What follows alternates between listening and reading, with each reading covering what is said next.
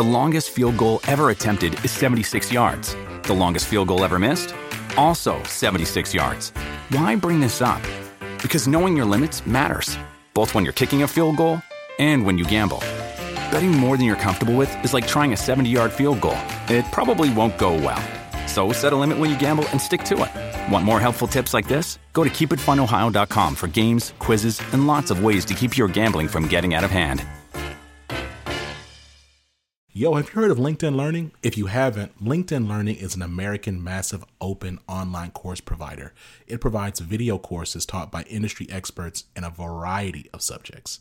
Now, why am I sharing this? I'm sharing this because Living Corporate is in partnership with LinkedIn Learning to provide diversity, equity, and inclusion courses. Listen, if you're trying to be a better ally, you want to understand better diversity, equity, inclusion strategies, or you just want to learn how to be a better leader, you got to check out the courses on LinkedIn Learning. So check it out. You can do it one of two ways. You can click the link in the show notes, or you go to LinkedIn Learning and you search Living Corporate. Again, link in the show notes, or go to LinkedIn Learning and search Living Corporate. I'll see you over there.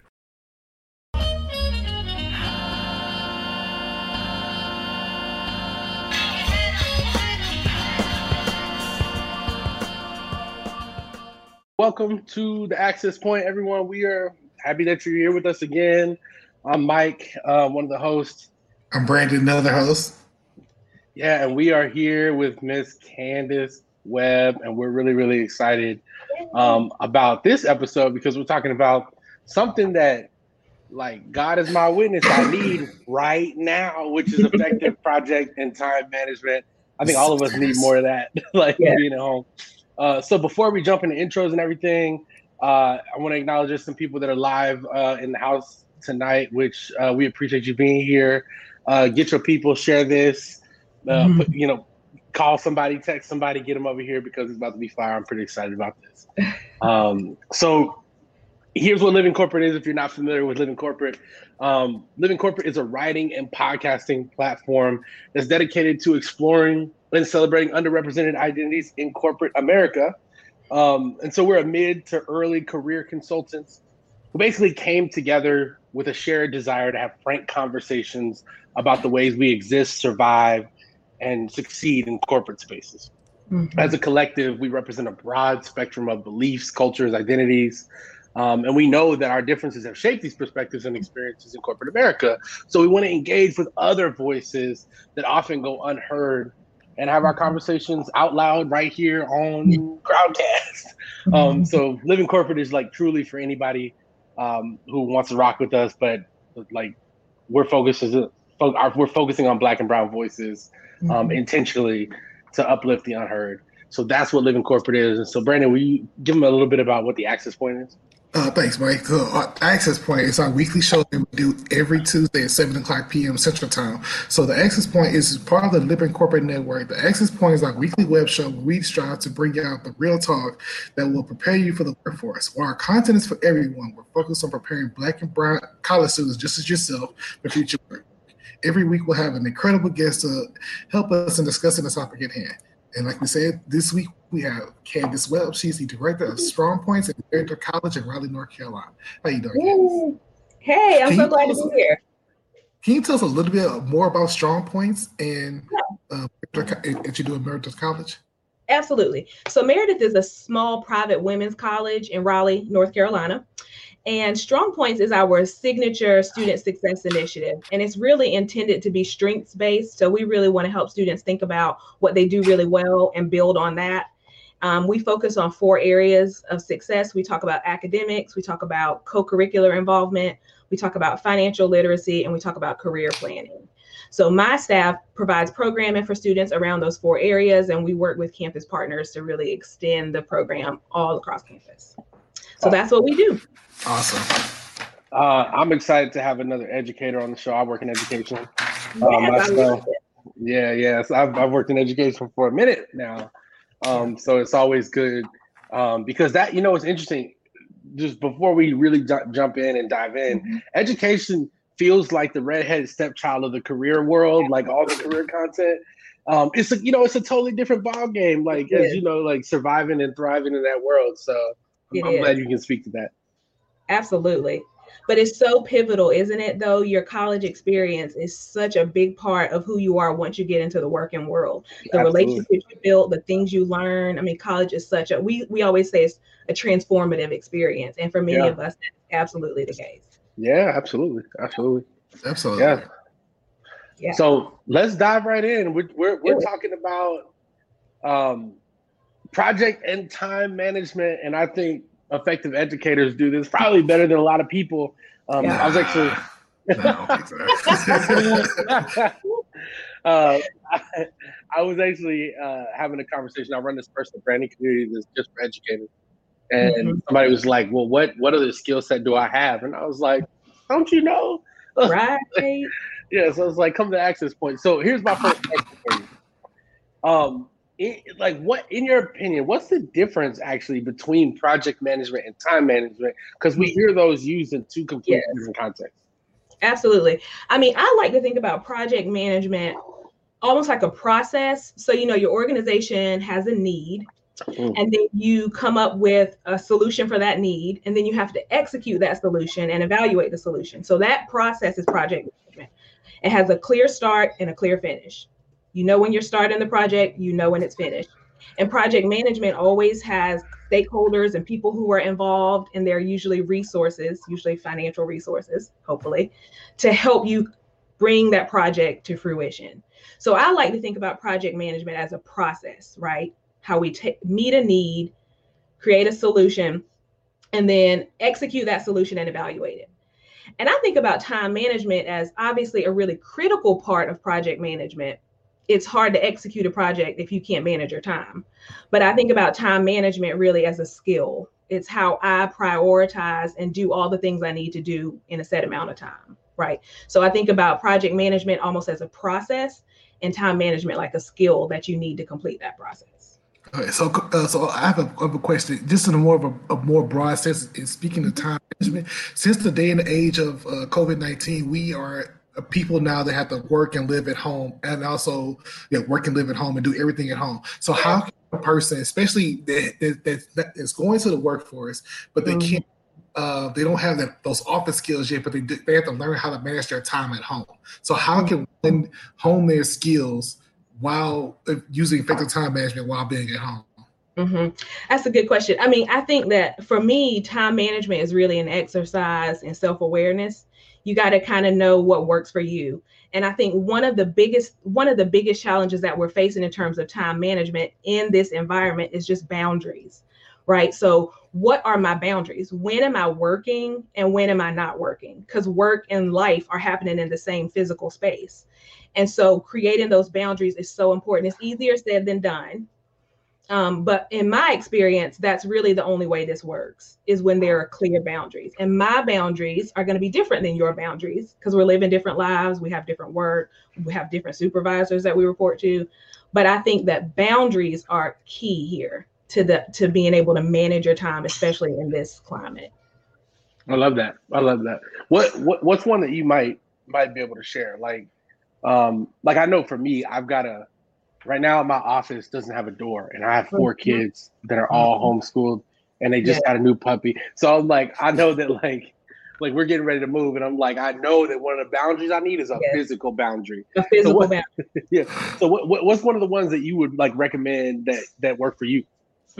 I believe in physical boundaries. So the space that I'm in has a door, and my family and my children and my husband know if the door is closed, that means I'm not accessible to you, right? That's right. So unless someone's bleeding or, something tragic has happened, don't come through the door, right? So it's that physical boundary.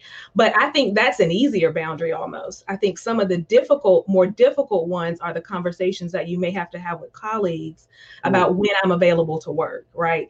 So nobody wants to say, I work from 8 to 5 and that's it. And in education, that's really hard to do because students want access to you all the time. Right. There have to be those boundaries. So I say to my students, for example, if you send me an email at 8 p.m., you should expect that I'm not going to respond to you until at least 8 the next morning. So it may feel like an emergency to you, but I'm not checking my email, right? You may check yours. And another boundary that I have is that I don't have notifications on my phone for my work email. I turn those off, right? I can access my email on my phone, but I turn the notifications off because I don't want people to have access that kind of access to me. That's just a boundary that I have. Same here. Okay, so personally, I get those. I work in engineering consulting, so I get those emails at sometimes 1 a.m. They say something, but usually I don't answer them only because I set those personal boundaries. Say, hey, I'm not answering this until I feel like answering it. Yeah, but I know me. So if I see the email, I'm going to respond. So for me, it's best to not even see it. I don't even need to see it. That's the same for me. I used to use Apple Mail on the iPhone, which was a bad idea. And then I slowly got there. I set it to where I had to refresh it for them to come in. And then I got rid of my work email at home altogether because I mean, in education, in K through 12, you're talking to parents or students or administrators. And I was like, if one more parent emails me at 9 o'clock, so I say, you know what? I ain't gonna even see it. And again, this is an exercise in self-awareness. So for you, you may say, well, yeah, Brandon says, it's okay, I can see the email and I'm not gonna respond to it. But Candace says, if I see it, I'm gonna respond. So I know what I need to do is not get the notification. Yeah. Now, so your experience, how do you set those boundaries? How do you let these people know? Do you just tell them up front and you tell them and remind them often this is the way I work, this is the way I operate, and someone can accept it or reject it, or how does that conversation come about? I would say when I was a younger professional, so I've been in higher ed for about 15 years. And when I was a newer professional, I didn't set the boundaries. I was uncomfortable with the boundaries that existed, but I didn't really say anything. I just kind of went with it. And then once I decided this isn't working for me and I need new boundaries, I sort of had to ease myself into it, right? So what it sounded like was, hey, such and such, can you, I prefer not to receive emails after 5 o'clock, right? Really gentle, try to ease into it. But I found that wasn't direct enough. It wasn't clear enough in my experience. So what I ended up having to do was say, listen, I check my emails up until 5 o'clock. And if you send me something after that, I'm not going to see it until the next morning. So if it's really urgent, you should call me, right? If it's really urgent, you should call me. And only a few people have my cell phone number anyway. So that takes care of that. Mm-hmm. So I have found that I just needed to be more direct. And that in itself is a learning experience because there's this risk. It's like, and are people going to think I'm not a team player? Are people thinking I'm not willing to do my work? But then I realized my work is going to speak for itself. So I just went with it. That's what I was going to follow up with that, but you got it. So, eventually it's got to come to that. That's right. Like your work will speak for itself. Mm-hmm. The thing that I've learned is that the more work you put in, the more you produce, the more rope you have to tell people things like, if you hit me on a Saturday, you ain't gonna hear back until Monday. Like absolutely. I'm just getting to that point in my career where I'm like really, for me, fortunately, I'm also in an environment where somebody will send you a voice memo, we communicate through voice memo because our whole team is remote a lot. So I'll send you a voice memo at 7 with a tag that says, do not read it until the morning. I'm just getting this thought out, right? So everybody's pretty considerate in that way, but when they're not, the more you produce, the more rope you'll have. So that's a great nugget. And I think it depends on your work culture. I think some environments are very productivity driven. And so it's very difficult to create those boundaries because the name of the game is produce or sell or whatever. And so it may be more difficult to draw those boundaries. It depends on the environment that you're working in. Yeah. Okay, so I want to take this down a little bit of a different avenue, just a little different. Okay. Staying in the realm of time management, and then I think we should switch to project management because I know Brandon, you do a lot of that too. So I'm really interested to hear what the conversation we have with that. But since we both, Candace, have experience working with students, right? I used to always tell students, I was like, you don't really need time management in school because your time is controlled for you. You need attention management, right? In K through 12 school in America, your 8-hour school day is structured for you. So it's not a matter of, and in most schools, you don't have an option. It's do the work or get out. Right. Right. So do the work or fail. So you have to manage your attention.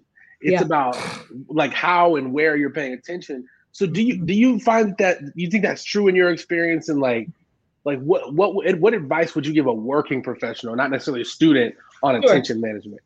Sure. Yeah. Again, I think it's about knowing what works for you. So I will say that I have learned that when there are tasks that have to be done that I'm not especially, especially jazzed about, like I don't want to do it, but it's got to get done. That's when I find that I have the most difficulty staying focused. And so that's when I really need to find the space that's going to be quiet, that's going to allow me to focus. I turn my cell phone on silent, not vibrate, silent, and turn it over so I can't even see the notifications pop up, right? I like to listen to music when I work, but when I know there's an attention issue, I turn the music off because it's just a source of distraction. It pulls me away. And so I think it depends on, I think we all kind of know, if we're paying attention, we know the times when we really tend to be most distracted.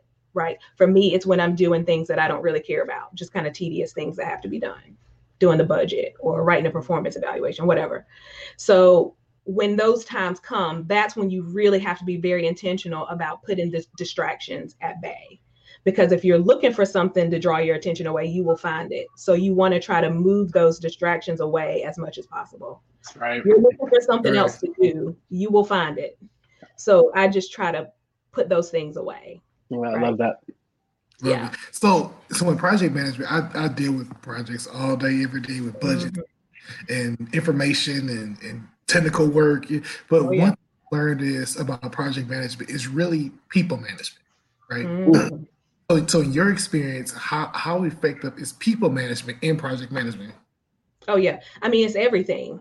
I don't know of, I can't think of any projects that I've ever been responsible for that I did all by myself. Like there's always other people involved, and everybody's got a part to play in the completion of the project. And so if the team is not working as a team, then we're going to have some problems, right? So I've had a situation where I've been leading the project, and it's really about, one of the things I have found to be so helpful is to be intentional about assigning the tasks at the out the gate, right? So who's going to get to do what? And so trying to match people with tasks that are going to be a good fit for them, that they can do well, that they're going to enjoy doing, they're going to be engaged in that work, right? So assigning tasks to the extent that you can, assigning tasks out the gate is a really important time to really manage your people well, to try to match tasks with people. And then I think the other part that's so important about people management is really just making sure people are clear about expectations and holding them accountable. And there's a way to do that that's direct, but that's also compassionate, and that's also kind. I mean, that's important to me. So it's not like, hey, you said you were supposed to have such and such by this date. I mean, there's a different way to have that conversation. But I think in terms of people management, as it relates to projects, the holding people accountable is so key. Checking in with folks. How's it going? Do you have what you need? Do you have any questions? Is there anything I can do to help? Remember, this deadline's coming up. That sort of thing. Really managing the people in that way is really important. Now, I do have a follow-up question when it comes on to project management. It's more of the technical aspect. Sure. Right? So we all know that projects have deadlines, and we also know that the deadlines to a project means everything in the corporate world, right? So how effective are you when I say effective, I mean, do you try to overwork yourself to go above and beyond the deadline? Say the deadline was next week, you try to finish it in a day or two, or tell people, hey, I want. Do you communicate with the people on the project and say, hey, we want to meet this deadline in time, and we can beat it a day later, or a week later, or a month, depending on that? So how do you feel about overworking yourself to go above and beyond what the project date is? I always try to finish early. I mean, I just always try to finish early in a reasonable way. I mean, if the project's due on Friday, I don't want to be turning it in on Friday. I'd like to turn it in on Wednesday at the latest, or maybe even Monday, but not like 2 weeks early, right? So we want to be reasonable. But I think that I had an elementary school teacher who used to always say this. We hated it. And she would always say, early's on time and on time is late. Yeah. So, I kind of follow that mantra. So let me tell you, early, Miss Nelson, my choir teacher, She not watching this, but Miss Nelson was on it with that. She used to be on Absolutely. me. Yes. Yeah. Project management is. Oh, go ahead. No, you go ahead. Oh, I'm just saying, project management is not my strong suit. I need to hire somebody out for that. Like, the nature of my job is that I work on big collaborations that don't make sense to people on the surface, but they're dope. They're really like awesome. Like, we're working with the sneaker brand to produce a design contest, but I need that person next to me where I can say, like, it goes back to what you've been saying, like self-awareness. I know I can have all the productivity tools in the world. Monday.com, which by the way is phenomenal. Agreed. Not a sponsor or anything, but I love Monday. Like, whatever it is, Google Sheets, whatever you have. But like, I know me, and like I'm so detailed. I'm not detail oriented. I am big idea focused. Yeah. And so I need it. Okay, so I'm the exact opposite, right? I'm not the big idea person. I'm more put my head down and get to work. I'm that person. Right? I know my shortcomings is. And I think that in my work, we use an assessment with our students, and the assessment helps us identify what our strengths are. But the strengths are sort of grouped into these domains, is what we call them. And the domains help us think about how our teams function the best. And so one of the domains is executing. So these are the strengths that if you need somebody to get the job done, you go to these folks, right? And then you have your strategic thinkers who can be visionary, who can be creative. Let's think about the ideas, right? Yeah. And then you have the people who are relationship focused, who are going to pay attention to the people on the team, not just focus on the work, but focus on the people. And then you have your influencers, right? So you have the people who can go out and make sure our team is heard, who can stand up and take charge. You need all of that. And most of us can't do all four of those things. Most of us have gifts in one or two of those. So we need to depend on the people around us to sort of complement what we bring, right?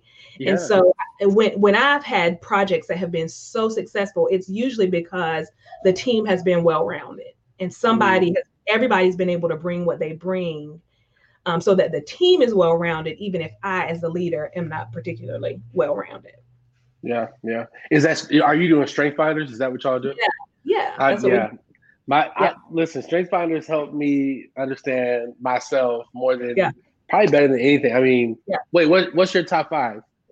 I have individualization, responsibility, relator, developer, and belief.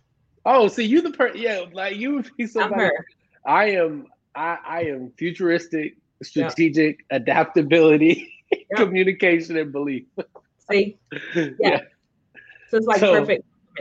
Yeah. So people that, if you don't know what Strength Finders is, it's a book. You should read it, and then you should take a test online. It's it's like one. It's the best. I mean, it's just really helpful, and I can help you with that. I'm a strengths coach. I love to talk about strengths. We can do that. There you go. Yeah. Can you put that in the chat for everyone so they can? I will. Yeah, Strength Finders. It is one of. Oh, go ahead.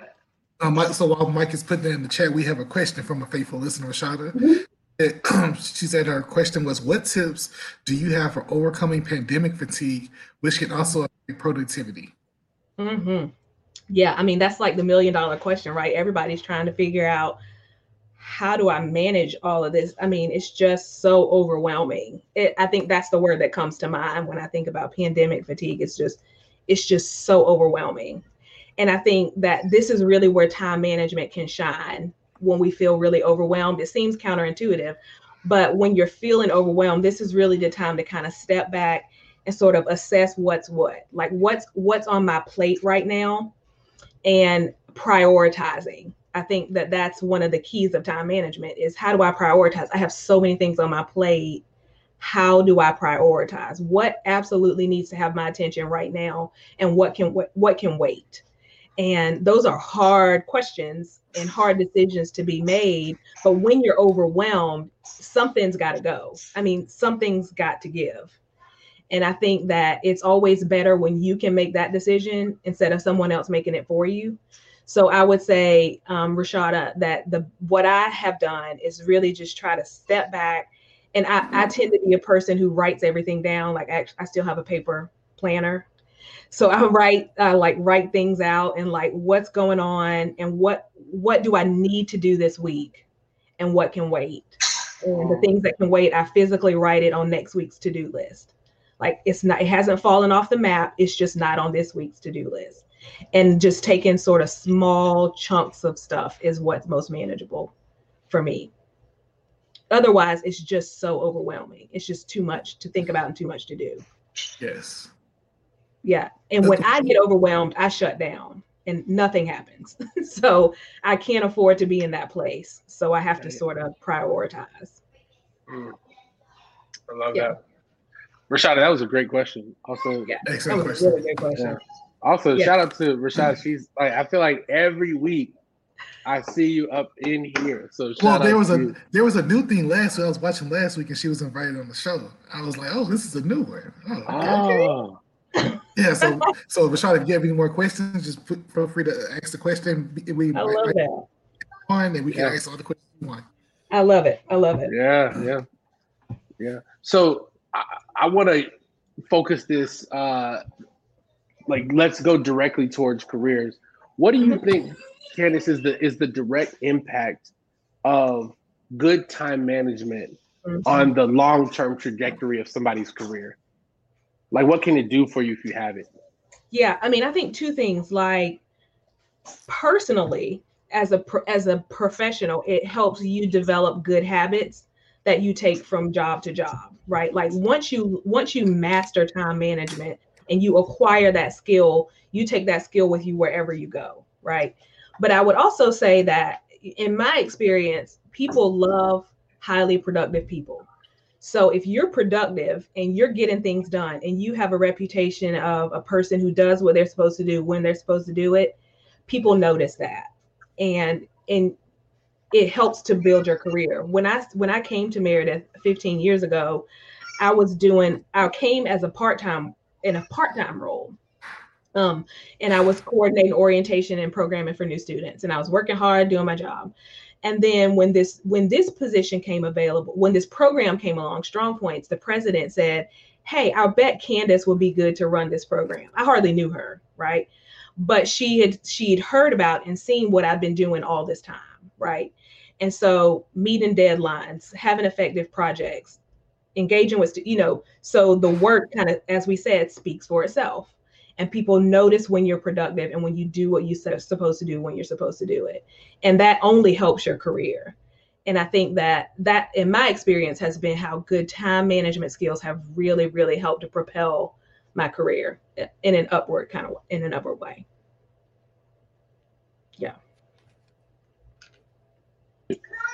I was just co-signing. I was on mute. I was like, yeah, I love that. I think that I love that you talked about like the reputation of a person who gets things done, right? Like I can't tell you, like there are enough talkers in the world, absolutely, and there's enough influencers who are lying about what they're doing. You know what I'm saying? Like I'm very close to several influencers that just lie. About what they're doing. And so I think like you're right, like that, like if you're able to properly manage your time and honestly do more with less, do more with your day, then you can become a reputation as a true doer. Which those people are always employable. Absolutely. Yeah. So you said with time management, you did know that you like to write things down. Do you use any programs or any other tools to help you with your time management? I'm old school, actually. I mean, I love my calendar. I love a calendar. I'm not only using a paper planner. I do have like a calendar on my phone. But I think whatever tool you can find that's going to help you just keep track of it all. I think that's the biggest thing, right? Like, how do I keep track of everything so nothing falls between the cracks, right? And so, for me, it's just a paper and a pen and a good list, right? I think, Mike, maybe who mentioned some, you said Google Sheets. What else did you say? Monday.com. That's the one. Yeah. And so there's tons of project management software too. And it kind of depends on what your organization uses. Like some use Microsoft Teams, which is a fantastic process. Yes, it is. Oh my gosh, it's such a great system, right? And it makes things so easy. It's easy to find stuff. It's easy to reach people. It's easy to communicate. Love that. we're a Google school, so we use those tools. Of course, it has its advantages as well. Easy to collaborate, easy to keep track of things. I love Google Notes. I mean, so yeah. So some of it is a function of the organization that you work for and what they're using, and some of it's just what your own personal style and preference. Yeah. I mean, I fought to bring Monday. Like, when I recently switched jobs, when I did, I was like, we need to use Monday to manage everything, just because of like visually. But for me, just having so many different functions, it was good. Really good. Yeah. So for the next question, like, I know you talked about being a strength coach. Mm-hmm. So when you're doing that, especially like, I mean, like, I'm very familiar with Strength Finders. Mm-hmm. If you're interested in Strength Finders, you're watching the link. It's in the chat. Mm-hmm. So in terms of like project or time management, like, what are some of the things that you tell people that you work with when you're coaching?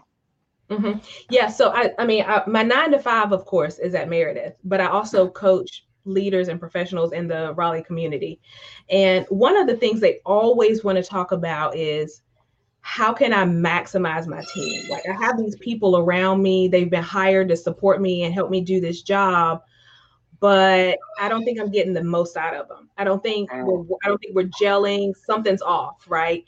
And I think that one of the things, whether we're using the strengths assessment or not, I think one of the best things that a professional can do is pay attention to the things your coworkers do really well. Like, what do you like, being a scout almost? Like, what do I notice that Brandon really likes to do? Or when Mike has a project to do, what part of the project does he gravitate towards, right? So just paying attention to the people around you. Now, of course, that's going to be my style because I'm relational. That's how I roll. Okay. But it helps you to figure out the people around you and what they do really well. One of the things we know is that when people do the things they do best, they're far more engaged, right? They just are more engaged. And we intuitively know that. Like, if I'm doing things that I hate, I'm not engaged. So when I work with folks, with professionals, I encourage them to pay attention to the people around you, pay attention to what they seem to do well. And to the extent that you can, when you're working together, let them do those things, because the team's going to run more smoothly and people are going to be more engaged. They're bought into it a little better. I love that. Write that down. Pay attention to the people around you. Pay attention to the people around you. Yeah. All right, we got one more question from the audience, which I love. It's from Rashada again, so thanks for another question. And she says, what are tips for overcoming procrastination? Oh, yes. Yes. Oh, okay. I'm going to give you a good resource about that, Rashada. Yes. Okay. So I love podcasts, and NPR has this podcast called Life Kit. I don't know if you've heard of it. It's fantastic. There was just an episode the other day with a therapist who was talking about procrastination. Overcoming procrastination. I highly recommend it. She's a therapist out of California, and she's a brown woman. She's fantastic. So I would recommend that. So Life Kit podcast it's from NPR.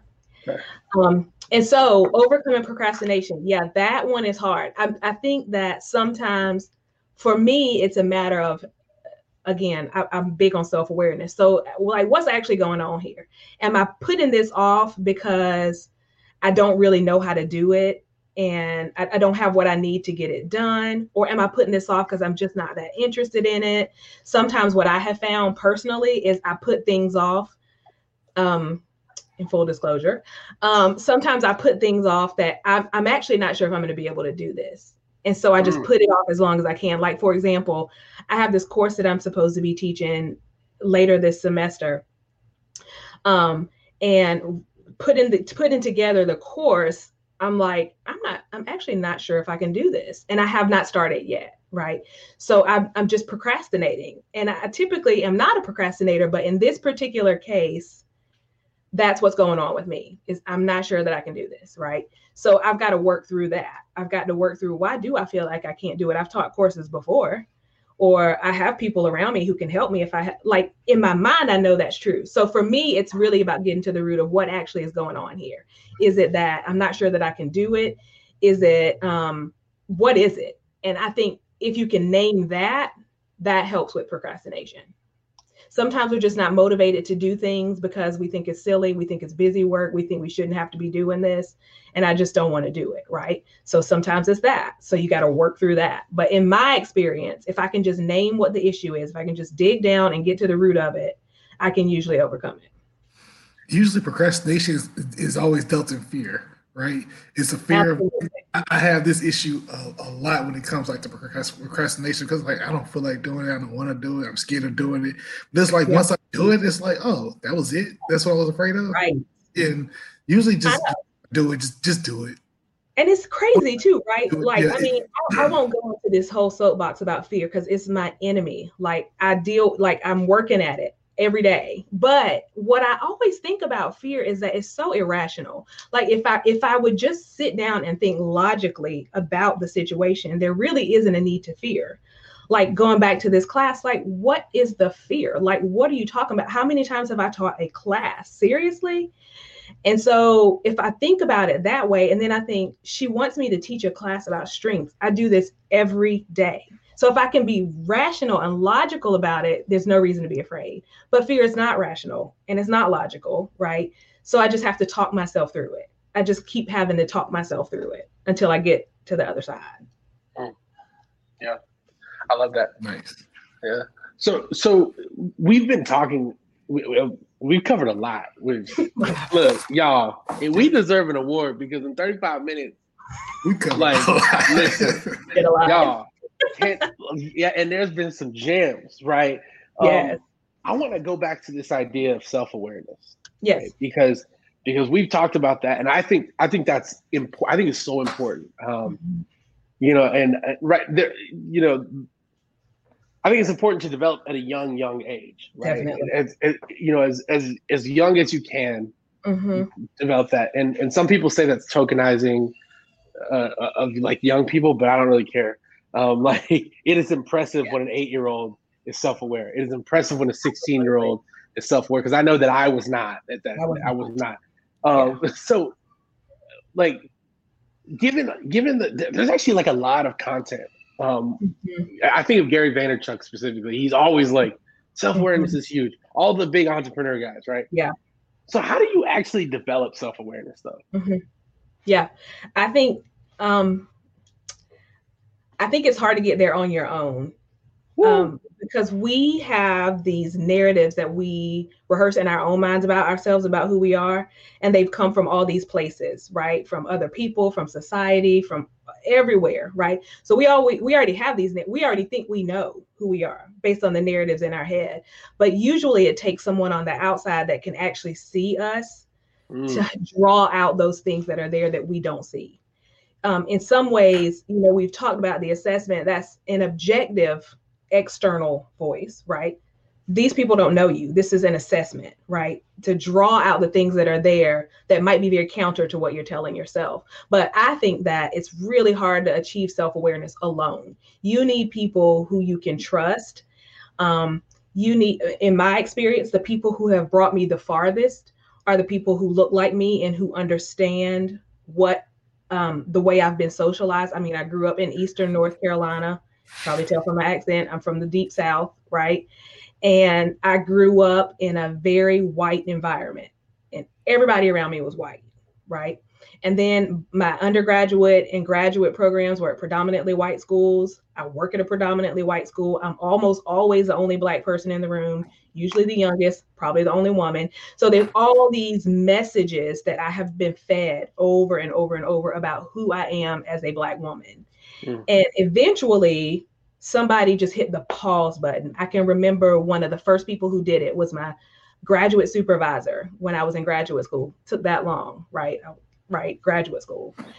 But just kind of hit the pause button. And she was like, so why are you doing that? Like, why are you doing that? Why are you doing this? Why are you here? Right?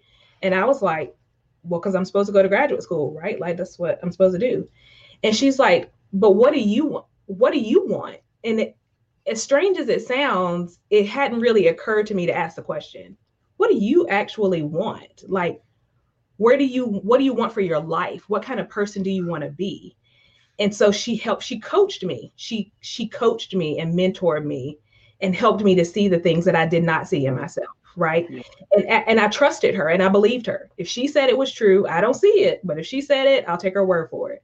And over time, I started to see it. Right. My graduate program, I was working with college age students. We were about the same age. Right. I was just out of college. And she was like, yeah, but you're about their age, but you're the leader in this situation. Right. Like you're the person, you're the leader here. And I'm like, I'm not a leader. I'm here to do a job. I'm not a leader. She's like, you're a leader. Yes, you are. This is what leaders look like. This is what leaders do. And I was like, oh, okay. And then I started to notice that the students were looking to me. They thought I was a leader. I didn't think I was, but they thought I was and she did. And I was like, oh, well, maybe I am a leader, right? So it in my experience, is people who can see the things that I have not allowed myself to see, that I called something else, right? And they're calling it what it really is. And so I think it takes other people. Okay. So just a follow-up question with that. When you talk about self-awareness, how big is your trust factor with other people? Because you're trusting them with that information to now mold and shape you to a better person or better person than you were before. So how big is trust in this whole self-awareness factor? Oh, it's everything. It's everything. And I will tell you that personally, there are a few people that I trust. I know a lot of people, and I have a lot of people around me who tell me a lot of stuff, but I don't trust a lot of people. I had this woman that goes to my church, and she makes this distinction. She's like, some people will advise you and some people will offer input. You decide what you're going to do with the information. So they can share information with you and you can let it be advice or you can let it be input. And you decide that based on the trust that you have from that person. So if a person says something to me and I don't know that person, I don't trust them, then it's just input. But if it's a person that I trust, I'm really going to take that to heart, and it's going to be, it's advice for me. It's going to help me decide how to move forward. And that's totally based on the level of trust that I have for that person. And in my experience, this is Candace talking, it takes time to develop that trust. I don't know many people that I trust right away. I can't think of one person actually. But it takes time. And once I have that relationship though, I'm wide open to whatever they're going to share or whatever they see. That's great. Like, first of all, I just want to, I don't know that anybody's done this yet, but I just want to shout you out, Brandon, for asking the right follow-up questions all the time. Yes. Like, that's my job, man. That's my job. Like every time I host with BG, he's asking the best follow-up questions. That was a good one. That was good. Yeah. Listen, advice versus input, y'all. Yes. Yes. No. If you don't learn anything else today, advice versus input, y'all. This is important. And especially as a brown person, like there are people who will say stuff all the time. And it's not even, they don't always intend to be harmful, but sometimes it is. And you have to have the discretion, be able to discern, what do I do with this information? Is it advice or is it input? I mean, that's real. I just don't trust people easily. Like, so I'm, like that's what when you say like to build self-awareness, it has to come from someone else. I'm like, absolutely. Like for me, my biggest source of like growth and self-awareness is my wife, because she's the closest person to me. She's my best friend, but she also knows all my flaws. Yes, she knows it all. She knows it all. Yeah, that's it. So she knows it. There's only one other person though that I trust like that, and it's my best friend. We haven't lived in the same city in a long time, and like, I mean, gosh, it's almost been 10 years that we haven't lived in the same city. But like that's a person I can call, and I know he's going to tell me the truth. You know it. Yeah. Somebody who's going to tell you things that you might not want to hear. That's the best kind of friend. Yeah. Too many yes men out here.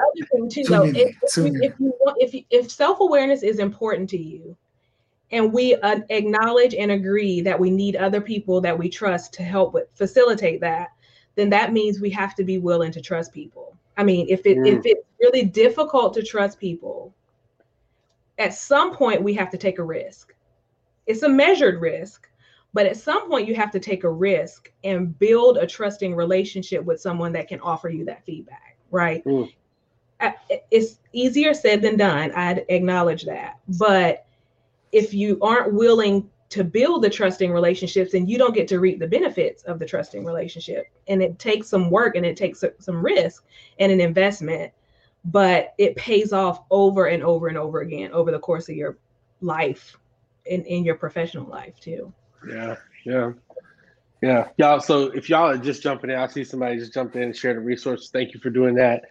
Yes. We are not just talking about self-awareness. We're talking about project management and time management.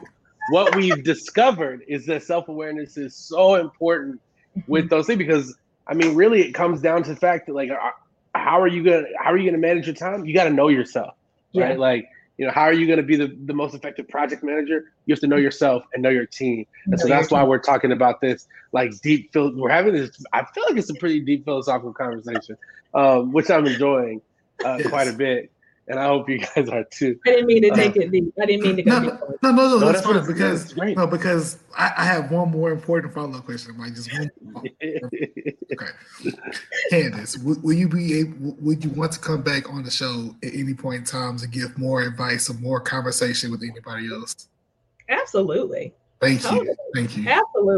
Absolutely. I mean, this is what I say. I mean, I have been so fortunate. I have had so many people invest in me. Like, I have had a lot of people take time to walk me through things, walk me through, how do I do this job? How do I manage this project? Like, I've gotten big stuff to do, and I was like, I'm not sure if I can do this. And they walked me through it. They took the time to do that for me.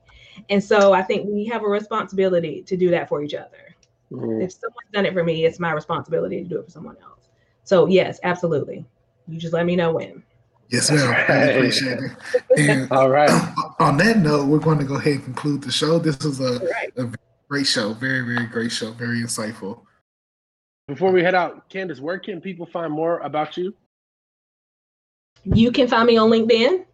Yep, and I'll do that link. You can also find me at CandaceWebbCoaching.com. CandaceWebbCoaching.com. All right. So her LinkedIn is there, CandaceWebbCoaching.com. You can find Brandon and I on LinkedIn, Twitter. You know, Ghostface Sigma is where Brandon is on Twitter. I'm at just Mike Yates, and you can find us both on LinkedIn. Make sure you go follow Living Corporate, all of the social media at Living Corporate. Yeah, at Living Corporate _pod, all across the board. Make sure you go follow that. Brandon already said it, but man, Candace, thank you so much. We want to have you back on the show. Yes, you were just dropping gems. Thank you, everybody who tuned in, and we will see you guys on the next one. Bye, y'all. Take care.